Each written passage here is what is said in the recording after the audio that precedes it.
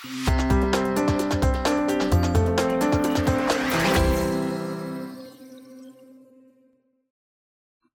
and welcome to S&C Critical Insights. I'm Vanessa Blackmore, a partner in S&C's Corporate and Finance practice, and I'm joined by Kirsten Roger, a practice area associate in S&C's UK Capital Markets practice, and Sam Saunders, an associate who works on sustainable finance and ESG matters across S&C's general practice. We're all based in S&C's London office. And today, we're going to take a look at some recent developments in the regulation of ESG-labelled bonds and ESG data and rating services, with a particular focus on UK regulatory statements that have recently come out on these topics. Last year was a record year for issuances of green, social and sustainable bonds, as well as sustainability-linked bonds. And for short, we're going to refer to these in this podcast as ESG-labelled bonds. As many listeners may know, green, social and sustainable bonds are bonds the net proceeds of which, or an equivalent amount, are earmarked for specific ESG projects. These are referred to as use of proceeds bonds. In contrast to use of proceeds bonds, sustainability-linked bonds have a coupon that is linked to one or more sustainability key performance indicators, or KPIs, such as greenhouse gas emissions or workforce diversity. In 2021, ESG-labelled bond issuances exceeded $1 trillion globally, up 75% on 2020. In addition, ESG rating services have been increasingly popular with investors. Against this backdrop, various regulators and international bodies have been assessing how best to regulate ESG bonds and providers of ESG data and ratings. We'll start today's discussion by considering the recent UK regulatory statements on ESG-labelled bonds and ESG data and rating services. Kirsten, could you provide us some background to the FCA's recent comments on these topics? Thank you, Vanessa. On the 29th of June, the UK Financial Conduct Authority, or the FCA, published a feedback statement and Primary Market Bulletin 41. This was in response to a consultation launched by the FCA in June of last year. The consultation sought views on potential issues associated with ESG-labelled debt instruments and ESG data and rating providers, with a view to policy intervention if appropriate. The FCA has analysed issuances of ESG-labelled use of proceeds bonds. An issuer of ESG-labelled bonds typically has a general ESG use of proceeds framework document, which is published on its website and details the anticipated use of proceeds and post-issuance reporting for the ESG-labelled bonds. Having a publicly available framework is a key recommendation of the International Capital Market Association's Green Bond Principles and Social Bond Principles, which are the leading standards for ESG-labelled bonds.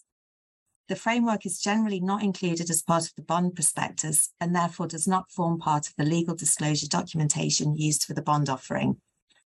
The FCA found that occasionally the language used in the framework document could be considered more definitive than the description of the ESG use of proceeds in the prospectus. In some circumstances, the prospectus disclosure for the ESG-labelled bonds will clearly state that an issuer is not obliged to use the proceeds in a specific manner, even though the framework document implies a stronger commitment. The FCA is concerned that this divergence may lead to investment decisions being based on incomplete or misleading information. Thanks, Kirsten. So how is the FCA actually looking to address its concerns? Well, this is a fairly technical point, but in response, the FCA has reminded issuers that where an ESG use of proceeds framework forms part of a communication that relates to an offer or admission to trading of securities, such as ESG-labelled bonds, the framework is likely to be an advertisement for the purposes of the UK's prospectus regime. This regime requires that the information included in an advertisement must not be inaccurate or misleading and should be consistent with the information contained in the prospectus. Information in an advertisement must not contradict the information in the prospectus or be presented in the prospectus in a materially unbalanced way. Advertisements must also be recognisable as such. The upshot of this is that the FCA also considers that more carefully crafted language may be appropriate within ESG use of proceeds frameworks. This is to make clear to investors and other stakeholders which actions the issuer is contractually bound to carry out, in contrast to those actions it aspires to achieve but is not contractually bound to do so. Generally, issuers are not contractually obliged within the terms of a use of proceeds bond to apply the proceeds in any particular manner. The FCA is monitoring activities in this area and looking ahead will consider whether to take further action to better understand the scale of the issue and whether an additional regulatory response is necessary. In the context of the government's ongoing review of the UK's prospectus regime, the FCA may also revisit the case for requiring the central elements of use of proceeds bonds to be set out in the prospectus. Thank you, Kirsten. So my takeaway from this is that so far as the UK is concerned, use of proceeds frameworks are likely to be subject to enhanced regulatory scrutiny, and issuers will need to ensure consistency between what is disclosed in the prospectus and the framework. Issuers should also be careful to ensure that any material information provided to a potential investor on the framework should also be included in the prospectus, given that the framework will inevitably be reviewed by investors, regardless of whether it's included in the prospectus. Issuers and their advisors will also need to consider whether any of the significant disclosures on broader sustainability approaches, targets, and goals usually provided in use of proceeds frameworks could be material to investors, so that they should now also be included in the prospectus. This is a very live question for many of our issuer clients. Sam, could you tell us a little bit about what other regulators are doing in this area? Sure. Other regulators are also looking at consistency of ESG disclosures across documents. So, for example, in the US, the SEC published late last year a sample comment letter to SEC registrants, asking them to consider whether climate-related disclosures included in their corporate social responsibility reports should also be included in their SEC filings, or otherwise to explain why those disclosures are not material to investors. And the SEC also recently initiated enforcement action against Vale for alleged misstatements on ESG matters made in their sustainability reports and investor presentations, which were not incorporated into their prospectus documentation. One interesting thing about the FCA's stance is that it has expressly encouraged issuers and advisors to have regard to industry standards when preparing documentation for use of proceeds debt. The FCA specifically referenced the ICMA Green Bond Principles, Social Bond Principles, and Sustainability Bond Guidelines.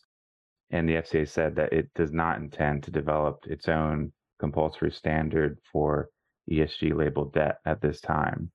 That's a bit different from what some other jurisdictions are doing. Some have issued binding ESG bond rules, including in China and India for certain issuers. And others, such as Brazil, have issued frameworks and voluntary guidelines. Most notably, I would say the EU is currently working on a green bond standard of its own. The EU Commission published a proposal in June 2021, which continues to be considered by the European Parliament and the European Council. At this stage, it is unclear whether the EU's green bond standard will be mandatory or parts of it mandatory for issuers in the EU market, or whether it will be voluntary. I would note that the FCA said that it might reassess the case for developing a standard for use of proceeds bonds as part of the ongoing review of the UK's prospectus regime and the development of the UK's own green taxonomy. So the UK approach could change in the future. Thanks, Sam. Another area of focus for the FCA is the use of second-party opinion provision and third-party verification in use of proceeds and sustainability-linked bond issuances.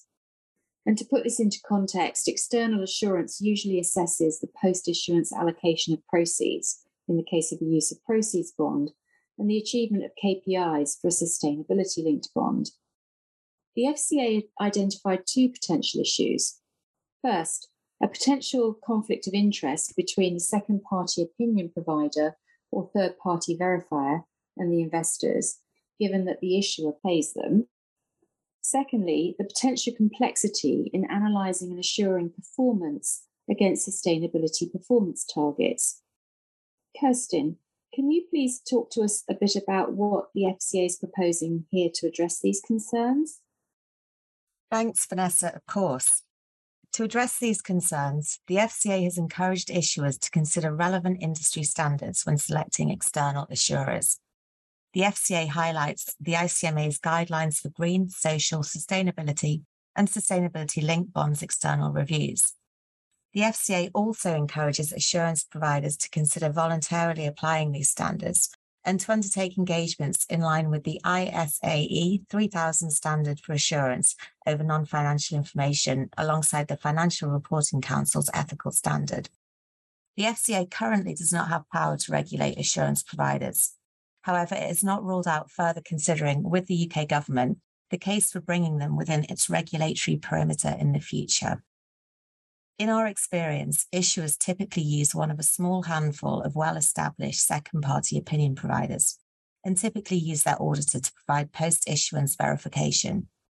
As regulatory scrutiny increases on assurance providers, issuers need to be mindful of the qualifications of who they are engaging and ensure appropriate risk factor disclosure on the potential for conflicts and what assurance standards are being applied, if any. Thanks, Kirsten. So moving away from ESG bonds, let's now turn to another significant finding in the FCA's feedback statement. Presently, parties who provide ESG data or rating services to investors, for example, are unregulated. But in its 2021 Roadmap for Sustainable Investing, the UK government said it was considering the case for regulation. And now the FCA has come out in support of regulation. Kirsten, can you give us some thoughts on what this development means? Thanks, Vanessa. The first thing to note is that any regulatory regime for data or rating providers would require the UK government to extend the FCA's regulatory perimeter through new legislation or regulation, and that would be subject to public consultation. What this means is that the timeframe for implementation will be uncertain, and there is likely to be a considerable lead time. Although the FCA has not set out detailed proposals for a future regulatory regime at this stage, it has indicated that the regime would not apply to all ESG data and rating providers. The FCA expects to take into account factors such as the provider's size, the degree of judgment and value add in its service provision, and the nature and degree of uses of its services in the market. In addition, if the FCA's regulatory perimeter is extended to cover regulation of data or rating providers, the FCA would work with the UK government and industry to establish a voluntary code of conduct for ESG data and rating providers. The code would address matters such as transparency, governance, and conflicts of interest. Given the likely lead time before the full regulatory regime could enter into force, the FCA has indicated that it would set up the code of conduct in the interim. The FCA has had regard to recent work undertaken in this area by the International Organization of Securities Commissions, also known as IOSCO, of which all of the major securities regulators are a member, and sees value in coordinating as far as possible with other jurisdictions on the design of any regulatory approach or code of conduct. Thanks, Kirsten. So it sounds as if it's going to be important to bear in mind the global context when it comes to the question of data or rating providers. And I think other regulators have been acting in this area too, haven't they, Sam? Yes, that's right. In June, the EU's European Securities and Markets Authority published the results of its consultation on ESG rating providers. And the European Commission is also carrying out its own consultation on the topic with a view to evaluating whether a policy initiative is needed, which could be proposed in early 2023. I'm also aware that securities regulators in India and Japan have also recently consulted on whether and how to regulate ESG data and ratings providers. Thanks, Sam. So whilst the FCA's feedback statement and Primary Market Bulletin 41 have provided some clarity on the topics we've discussed today, it sounds like there's going to be more to watch for in the coming months and years, both in the UK and further afield. Sam, before we sign off, do you have any final words on other ESG developments globally? Well, there's a lot to talk about. I think I'll pick two major items briefly on the topic of ESG disclosures, both of which we have more information available on S&C's ESG practice webpage. So the first one is in March, as many listeners will be aware, the SEC proposed climate-related disclosure rules that would require U.S. registered companies to collect and report detailed climate-related information, at times regardless of its materiality, including greenhouse gas emissions and new climate-related financial metrics in companies' audited financial statements. If adopted, the rules would require U.S.-listed foreign companies to go beyond their home jurisdiction's requirements and prepare and disclose additional climate-related information to satisfy their U.S. reporting requirements.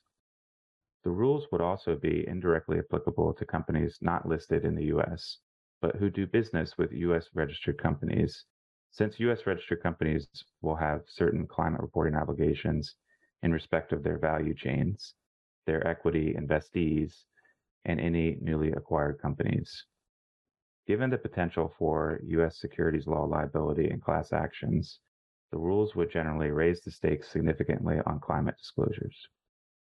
The other development I would highlight is in June, EU leaders reached a political agreement on a revised Corporate Sustainability Reporting Directive, or CSRD, that would introduce detailed sustainability reporting requirements for all large EU companies and companies with securities listed on a regulated EU market, which includes non-wholesale debt and depository receipts. Non-EU companies would also be required to report on a consolidated basis if they generate more than 150 million euros of annual net turnover in the EU and have at least one large or listed EU subsidiary or branch. The scope of reporting would significantly exceed that of any other ESG reporting obligations, including the UK's climate disclosures and the SEC's proposed climate rules. The EU disclosure requirements would cover numerous environmental, social, and human rights and governance factors and would require attestation. A key takeaway from these other developments is that international businesses are likely to find themselves facing multiple complex ESG reporting requirements with the potential for increased regulatory scrutiny and liability for misstatements. Thanks, Sam. That's really interesting. And obviously, we've got a lot to watch out for. And thank you to our audience for listening to S&C Critical Insights. For more information about our practice and ESG developments globally, please visit us on the web at www.solcrom.com.